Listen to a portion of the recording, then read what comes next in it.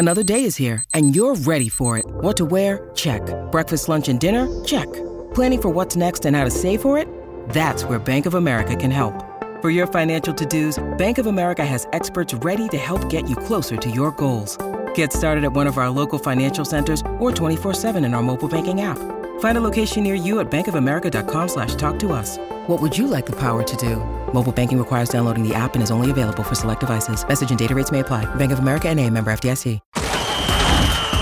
This is the Blue White Breakdown, the premier podcast for all things Penn State football. Talk about culture. It's something that should show up in every aspect of your program. It's the Blue White Breakdown, brought to you by Penn Live. Here are your hosts, Bob Flounders and David Jones. Dave, I don't know if you're aware of this, but Penn State is in the market for a new offensive coordinator. And maybe one of the least surprising, I think, decisions James Franklin has made. It was a little quick, but he was pretty upset in the press conference. And he kind of hinted on Monday that it was going to come pretty quickly. You think we could get Chip Kelly? What didn't UCLA start pretty good this year? Did they just lose like their last 5 games? Yeah, they're kind of like Rutgers. Actually, I think they're 6-4. I think they were like 6-1 or something. Got it going a little bit. Yeah, they're 6-4 now. I'm pretty sure they ran into trouble with Arizona and Arizona State, and that was supposed to go a different way. For all those who actually are believing that was supposed to go a different way than it was. Well, I think once you're a head coach, you don't want to go back to being a coordinator unless you're Manny Diaz and have no choice. It's different. What about Manny? Could he get another head coaching shot? That's something we got to examine after the OC. He can't do much better than he's done at Penn State. So yeah, I mean, he's got to be a commodity. He's going to get paid a lot more by somebody else probably to coordinate their defense. Yeah. Anyway. Did this remind you of all of John Donovan? Kind of, you saw it coming at least after he threw him under the bus in the postgame, right? I just didn't expect it to be the next day. Did you? No, I did not. I think he's always kind of done it. He's always kind of waited till the season, or at least the regular season has subsided. But I don't know. The fans were not happy after the game. James knew it. I don't know if that expedited things, but he made the right decision. I know that. But you sent me a text right after it happened, and what did you say to me? You remember? Because I thought it was perceptive, and I hadn't thought of that. You remember what you said? No, go ahead. You said, I don't think James liked the way he was treated on. Oh yeah, he definitely didn't. Yeah, I heard it got pretty nasty. Yes, the fans got pretty nasty. I guess Joe and Johnny saw it out on the field. I was heading to the Michigan press box, so I did not see it, or the post game. Yeah, I just think it was to lose the way that they did, and the way that Michigan did it to them without their head coach. All of it just kind of they're all multipliers, Dave.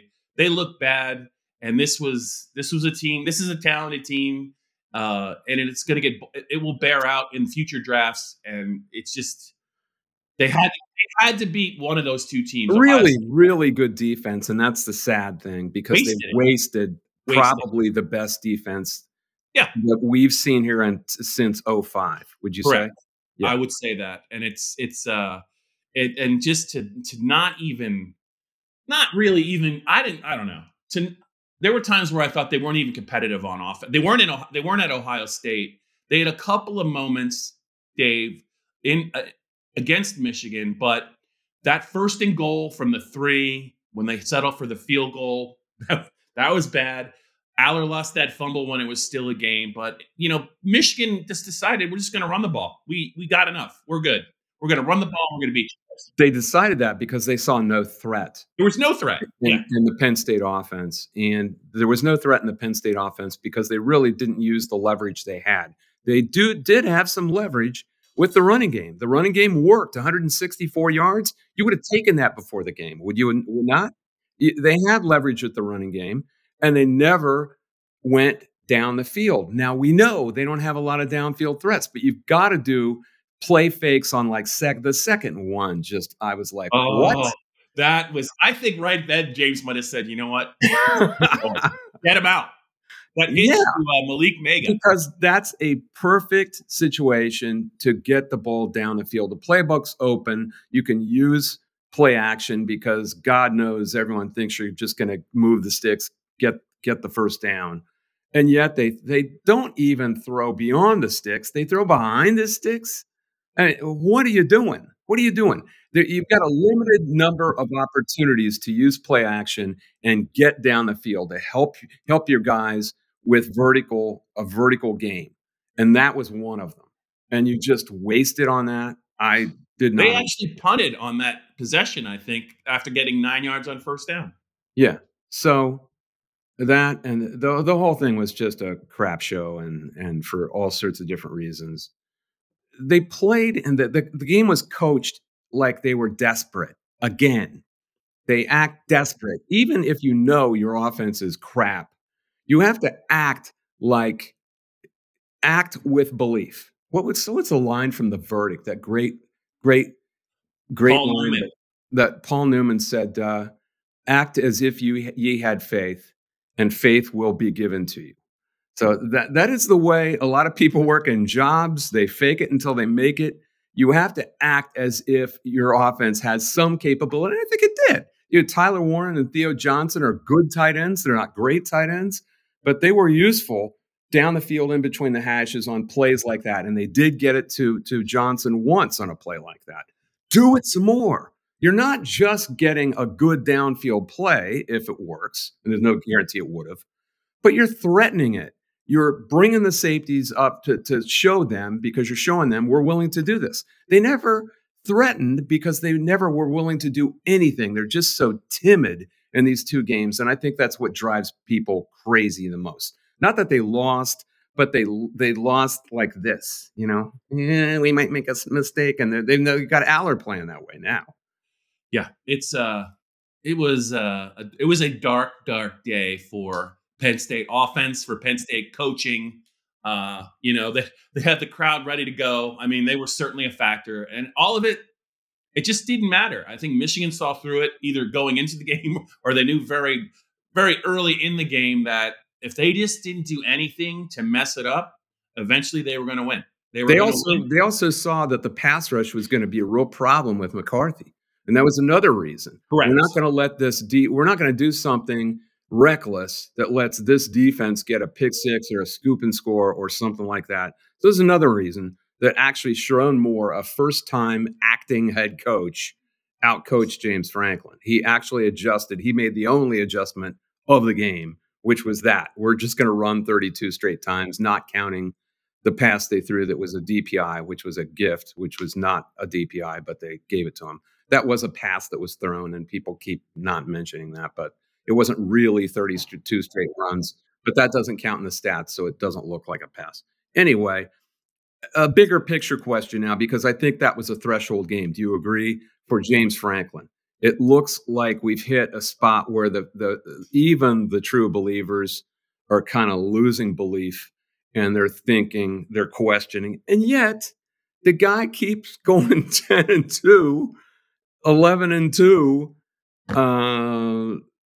you can't fire him, can you? At buyout $64 million? No, that's insanity. This isn't Texas A&M. This is not A&M. It's not Jimbo Fisher. It's not an SEC school. I can't believe even the donors that we know, the big donors, are going to use their own money, because Penn State ain't doing it. I mean, Sandy Barber did this with a middle finger running out the door. You didn't see that. To the donors. Walk-off middle finger from Sandy? You don't like me? Well, what do you think of this? 10 years. Here, sign, James. That's I really think that's what this was. And it doesn't need, people think that we don't like Franklin. We do. We like him. I actually want to see him succeed. But he's got to recruit in different areas that he's not recruiting in. And he's got to coach up guys that he's not coaching up. And the main thing they need right now is wideouts. And I mean, how can Penn State have this kind of wideout room? I mean, tell people what you see, because you're famous for watching 22 guys and having vision that watches the coach's clip more than the ball all the time. What do you see Well, I downfield? mean, I think if you're a loyal Penn State fan and you go to the games, it's a different view from TV. The wideouts cannot get open. I mean, it is astoundingly bad. This is by far the worst wide receiver group that they've had. Like I compared it to '03. When they had Maserati Mo Humphreys. But Dave, I was thinking, this team from top to bottom I think, is still his most talented team. And Yeah. but when I think of the Penn State teams that James has had that have really struck fear into every team they've played on the schedule, it's been the teams where they've had dynamic skill players. It's and I'm not just talking about running backs. It's Chris Godwin. It's Gesicki as a threat. When they had even Jahan Dotson still scared the crap out of people. KJ Hamler on that 19 team and the 18 team that took that short pass against Ohio State and turned it into a 93-yard touchdown. If he doesn't get hurt, they still might win that game. Yeah, they that's when they've been their most dangerous. And I know the country is not chock full of elite wideouts, but it's almost become, as you watch this team, as important as it is to have a guy with a cannon like Drew. If you don't have anybody open, it does not matter. It does not matter, and you're not going to win. I am wondering if people also, this is something else I hear, because everyone's speculating about OCs. Well, we could get Moorhead back. He'd make twice as much as which is true. He'd make twice as much coming back to be OC again. But A, I don't think you can go home again. B, he's not going to be any more successful than Yursich if he has these players and not think of what he had. I mean, he had the perfect personnel for him to just keep winging it deep. Hey, Chris, go get it. He's not going to be any more successful with this group of players than Mike Yursich is. It's the players, and it is the wideouts and guys who are big and fast and can high point balls that give you a chance to go vertical and stretch out the field. If you don't have that, you don't have anything in today's football. Then you're Rutgers. And we haven't even talked about Rutgers because I'm not sure anyone wants to talk about Rutgers. But I watched Rutgers. Rutgers has a lot of good players, but their quarterback and their passing game are just an awful problem, and they can't score. You have to have that, or you got nothing. You really do. Dave, the other thing, this is going to sound a little bit weird, but for Joe Moorhead and the RPO system that he runs, when you're just talking about fits, what you really need is a dual threat. You need a dual, like, guy that the defense is going to be like, hey, this guy, he might keep it 12 times and run for 75 yards and pick up some third downs. I think that I'm sure Joe could make it work with a kid like Drew with Drew. But really, when you think about those offenses he had at Penn State, you got to. I mean, it's like it's a little like, well, could it have worked with Hackenberg? I'm not sure it would have, but I think that Trace was a great fit for his offense. Yes. And they have Bo Prabula. That's where I'm going with that. Oh, I see what you mean. That's where I'm going with that. Yeah. You know what I mean? It could get a little weird. You still got to have the wideouts, man. I know, you do. You do, but you also enhance the ability of the wideouts if you're worried about the quarterback. I suppose. But God bless him. Drew Aller did run 11 yards for a touchdown but it always scared me about this team that he just isn't mobile. And I talked about that all preseason. He can't really give you a threat that way. And they didn't want to hurt him with Prabula or Trace McSorley. More McSorley, you knew he was going to elude a big hit. He was just slippery, and he didn't get hit hard except for the Wisconsin game. I think he really got sandwiched and really racked up. But he was sturdy for a little guy too. There were a lot of advantages in that offense over this one, a ton. But they didn't have as good an offensive line as this team. It wasn't a bad offensive line. And McSorley and Barkley and all those receivers, including Gesicki, masked it. They were allowed to do things that really didn't involve the offensive line. That so many times Barkley would have to make his first move laterally just to get out of a free rusher coming in 5 yards behind the line of scrimmage, or McSorley would duck in between the pressure that would have gotten Drew Aller or Christian Hackenberger, any number of other Penn State quarterbacks. Now, was McSorley perfect? No. I mean, his 2018 season wasn't all that great when Barkley was gone, and his receivers beat up. Yeah, he got the crap beat out of him a little bit. So you need everything, is what I'm saying, to run at optimum efficiency, no matter who the coordinator is. And in the same way that I think John Donovan was always a scapegoat for that limited arsenal, I think Mike Yurcich has been a scapegoat here for a very limited offense that can only do so much. Now, could he have schemed guys open a little better? Yeah. Could he have called plays better? A lot better. But in the end, this is a limited offense that could only do so much. They have to recruit better wideouts. I mean, there's a kid at Maryland, Caden Prather, they really wanted, who would absolutely be their number one receiver. But that's what Stubblefield was blamed for, not recruiting him. But Stubblefield maintains that the NIL wasn't in place and he couldn't. And I don't know who's telling the truth, but the fact is they didn't get it done. So there is a problem with getting players that they need on the edges, and they just don't have them because they can't go downfield. Yeah. The new OCs are gonna. I mean, the wideout picture's got to change, and the new OC has got to be a very. I mean, you could make the argument that any OC would be, but it's got to be the right OC for Drew Aller. I mean, he's the guy, right? It's going to be him. It's great that they have Bo, but he's got to be maximized. And I don't even though Mike recruited him and they had a great relationship, did Mike maximize Drew? I didn't really necessarily see that. I thought there were a lot of wasted play calls. Dave, James talked about it a bunch of times. A young quarterback, he wanted his young quarterback to start the game with confidence, with some easy throws.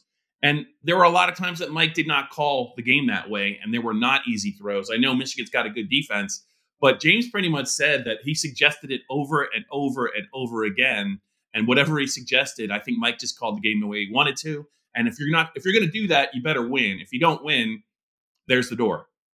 Mike spent a lot of time in the Big 12. Texas, Oklahoma State. Those are different defenses, man. I mean, you can do a lot of whatever you want. And the attitude down there is, okay, you've scored, now we'll score. Now you score, now we'll score. It's 7-on-7. I don't think it's good to be an OC in that. Other than his 1 year at Ohio State, and which was 1 year, I don't think he's encountered this kind of defense. Plus, Ryan Day was calling the plays. Yeah, it's really not on his plate. Yeah, but he wasn't even used to seeing it other than that year. So there's that too. I wouldn't be surprised to see him go back to the Big 12. This is the Blue-White Breakdown. When you need mealtime inspiration, it's worth shopping Kroger, where you'll find over 30,000 mouth-watering choices that excite your inner foodie. And no matter what tasty choice you make, you'll enjoy our everyday low prices, plus extra ways to save, like digital coupons worth over $600 each week. You can also save up to $1 off per gallon at the pump with fuel points. More savings and more inspiring flavors make shopping Kroger worth it every time. Kroger, fresh for everyone. Fuel restrictions apply. Hey, Dave, I just wanted to touch on it because it got a lot of attention, and rightly so. If you want to go back to Michigan and just doing what they wanted to do you think at some point in the back of their brains they said, well, if we can just get up 9 if we could just get them to like 24-15, maybe he'll go for 2, not get it, and we don't even have to play the final 2. You're trying to get me going, aren't you? I am trying to get you going because I think that's what the fans want to hear about. They want to hear about the exchange, how fired up you were in the press box, and it was going to be. I'm going to reiterate this. I like James Franklin. I think he's a really bright guy in a lot of ways. He just has a problem. Everyone has certain kinds of intelligence. I don't think he's an analytical guy. And yet he's trusting analytics that are one size fits all stuff that someone handed him, I think. I mean, there's a video that I've been getting scattered blowback on Twitter, especially from gambling analytics guys and their followers who are all like 22 with handles like Trevor MH, and they have no name. And they actually believe this, that this mandate that, oh yeah, that's actually, I'm sure they all have read all of Malcolm Gladwell's books too, because he's a contrarian. Now, actually, it's 52% more likely that the 2-pointer is more beneficial when you're down 9. No, somebody at ESPN did this video in this rationalization for that approach, but it really doesn't address time left on the clock. It kind of mocks the idea that you keep hope alive by just getting it within one possession. And it actually says it's not your job to make the fans feel comfortable. You want to do the right thing it never really deals with time left. And the other rationale is that you want to go for 2 early enough so that you know whether you need 1 possession or 2 possessions to get back in the game. If it's a minute 59 left, how many possessions are there going to? You don't have time for 2 possessions. It's like arguing with moon landing deniers. They just don't. They're caught on their little factoids and their data, and they can't reason. There are no more opportunities. This is it. You've got one chance to get within 1 score, and then you got to make a stop. And then the emotions of the game can help you. It's a home crowd. You've got an inexperienced coach across the sideline who might screw up. He hadn't so far, but he might. And I know you don't really agree with this, but I think he was sphinctered up as much as he was reasonably conservative. And he was reasonably conservative, and he made the right call. But I think he was very happy being retentive and not screwing up, not wanting to screw up. He would have tightened up a little more. You turn the screws, you stay in the game, and if your guys can make a stop on what was almost certainly 3 running plays, you get the ball back. And what is there? You had 2 timeouts, so there were 45 seconds. You get the ball back. The crowd is all of a sudden, the people who stayed are in it.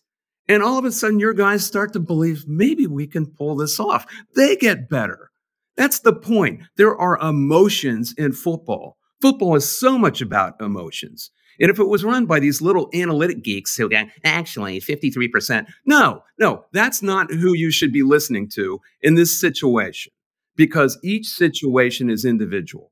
And that's what you had to do. And if you do score and get it to 2, all of a sudden your crappy offense is exponentially more likely to get a 2-pointer to tie the game. Do you agree? If the whole crowd, you've all of a sudden gotten them a little bit of confidence where they had none before. So every single factor in this decision favored going for 1 and getting it to 8 points. And I am not going to argue with it about anymore with these Twitter geeks, because they're geeks and they don't understand. They don't understand any of this. All they can do is read their data. Their data.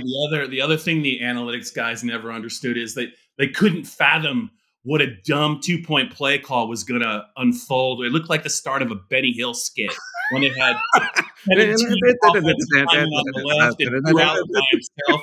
Like, what was that? Like, you're never going to score on that play. I went back and looked at it. I actually thought Theo Johnson was open early when Fowler missed him. Good call, Coach. Get out. Someone should do that with like fast speed and like the black and white. So, are we going to talk about Rutgers at all? I guess we have. I would love to talk about Rutgers. You follow them fairly closely. The Big Ten Power Poll. I want everyone to disregard everything I said on the field at Beaver Stadium, because I didn't know about the 22-0 loss at Iowa. Dave, I was funny. So for the Penn State fans, so we were getting ready to leave after filing all our stuff, and you came up to me and you were kind of whispering because people were on deadline. You're like, Bob, they're going to be flat. Rutgers, they have the style that can beat them. You watch. I'm going to pick them to win. And then right before you're going, I'm like, hey, Dave, so they lost 22-0. You go, yeah, I got it. Yeah. You told me they were leading 6-0. No, I said it was 6-0. Yeah, I did see it. I did. I actually was trying to lure you into a trap. Well, I think it was 3-0 when we went on to do the video. And this team you think Penn State's offense is dysfunctional. This is like Brian Ferentz level. And by the way, Brian Ferentz offense went for 403 yards against Rutgers, and this is really bad. Their problem is like threefold, but their problem is not their running back, Kyle Monangai, who has really carried the entire offense, but he was questionable going into the Iowa game. Now he was hurt again in the Iowa game, and the kid's a warrior. I mean, he's going to run for 1,000 yards if he comes back and plays. My contacts at Rutgers think he's going to play, but he's not 100%. He can't do the things he usually does. And against this Penn State front, it's probably fronts like this have stopped him. Michigan really handled him, and it's very sad because he's a hell of a back. He reminds you a little bit of Isaiah Pacheco and how hard he runs. But even harder, really. He's a terrific overall player. Really blocks really well. Just a terrific back, and I hope he's not hurt too much. But the fact is that without Kyle Monangai, this offense has nothing. They've got no receivers. Their quarterback, Gavin Wimsatt, is just untenable at this point. Rutgers fans have just had enough. They're saying why, and he was ostensibly a 4-star recruit, but you never really saw that. His passing is just so inaccurate. It's like a drunk guy in Tennessee firing a shotgun. You don't know where it's going to go. It's all over the place. There's times when he's not even under pressure where he just airmails throws and there's no rhyme or reason to it. He's not an accurate passer, and I don't know how they're going to score. So no, I'm not picking Rutgers. The line is 20.5, I believe. That sounds Rutgers accurate. has scored a total of 49 points against Penn State in 9 Big Ten games total.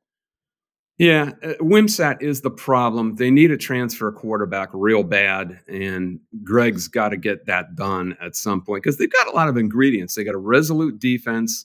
They have had. I think they've got problems on defense too. Max Melton's been a very good player for them. I think it was Robert Lagerbeam. He got hurt. He got hurt at the end of the game and limped off and never returned in the third quarter. So they even got trouble on defense. I guess you could make a case that if they get a defensive TD somehow and maybe get a special teams TD and hope Wimsatt has no interceptions, which he almost always throws a pick six. He very nearly did it against Iowa. They ran it back to like the 6, set up the last touchdown. And try to run the ball. I don't know who if Wimsatt does. I mean, if Monangai doesn't play, it's going to be Sam Brown. But he got hurt a year ago, and he has no explosion really anymore. He's not the same player he was. I suppose Aaron Young will play more than he has. He hasn't really played that much, so I don't know where they get points. It's just a problem, and it's a pretty good defensive team that with Monangai could hope to beat you, but now he's hurt, and Wimsatt, they got to depend on him, and you can't depend on him. I don't see how they can score. Dave, I think what you're saying is Ray Lucas ain't walking through the door for the Scarlet Knights. Am I right? Remember Ray Lucas? They need more than that. They need Ray Rice, and they need Mike Teal. The two Rays are not walking through the door. That's better. That's better. All right, give me your score, buddy. 23-6. I'm only doing that because I know you. I'm kidding. It's a joke. It's a joke. You know what else, genius? You're a joke. Now get out of here. Dave. Scoregami me. Go ahead. It's 17-0. Okay, I think that score's been made before, but okay. I think you're right. I agree with you, and they just can't. They just can't. Rutgers, kudos to them for getting 6 wins. I'm surprised that they couldn't beat Wisconsin. They would actually have 7, but it's been a pretty good year by Rutgers standards. They can beat Maryland at home. I mean, if Monongai gets healthy, they can beat Maryland at home. They'll have 7. And they won't have to go to the Muffler Bowl in Detroit. What's wrong with Detroit? We're going to Detroit, my man. You got something wrong with Detroit? You just ripped Tennessee, my man. Detroit. Whenever you do Bo Pelini, it cracks me up. It's a guaranteed laugh. What do you think? Do you enjoy Detroit as much as Chicago? Probably not. Mark Brennan, who we all know from the Penn State beat a couple years ago, he found this bar by the airport called Wild Willie's, and it's one of my favorite places to go. Unfortunately, it's going to be Thanksgiving and they're closed, so I'm a little upset. But yeah, I do. I'm starting to like Detroit more. Let's put it that way. Went out and staying with the in-laws in Ann Arbor, and I'm going out early. I'm going out Tuesday, so I'll have a chance to. But I probably won't go out any place. You won't. You know why? You know why, Jones? Because you're chicken. You're scared of Wild Willie's. You've always been scared of Wild Willie's. I'm not surprised. No, I don't want to make a mistake. All right, we've already got ourselves in a lot of trouble if any Penn State coaches are watching this, but who cares? This has been the Blue White Breakdown, brought to you by Penn Live.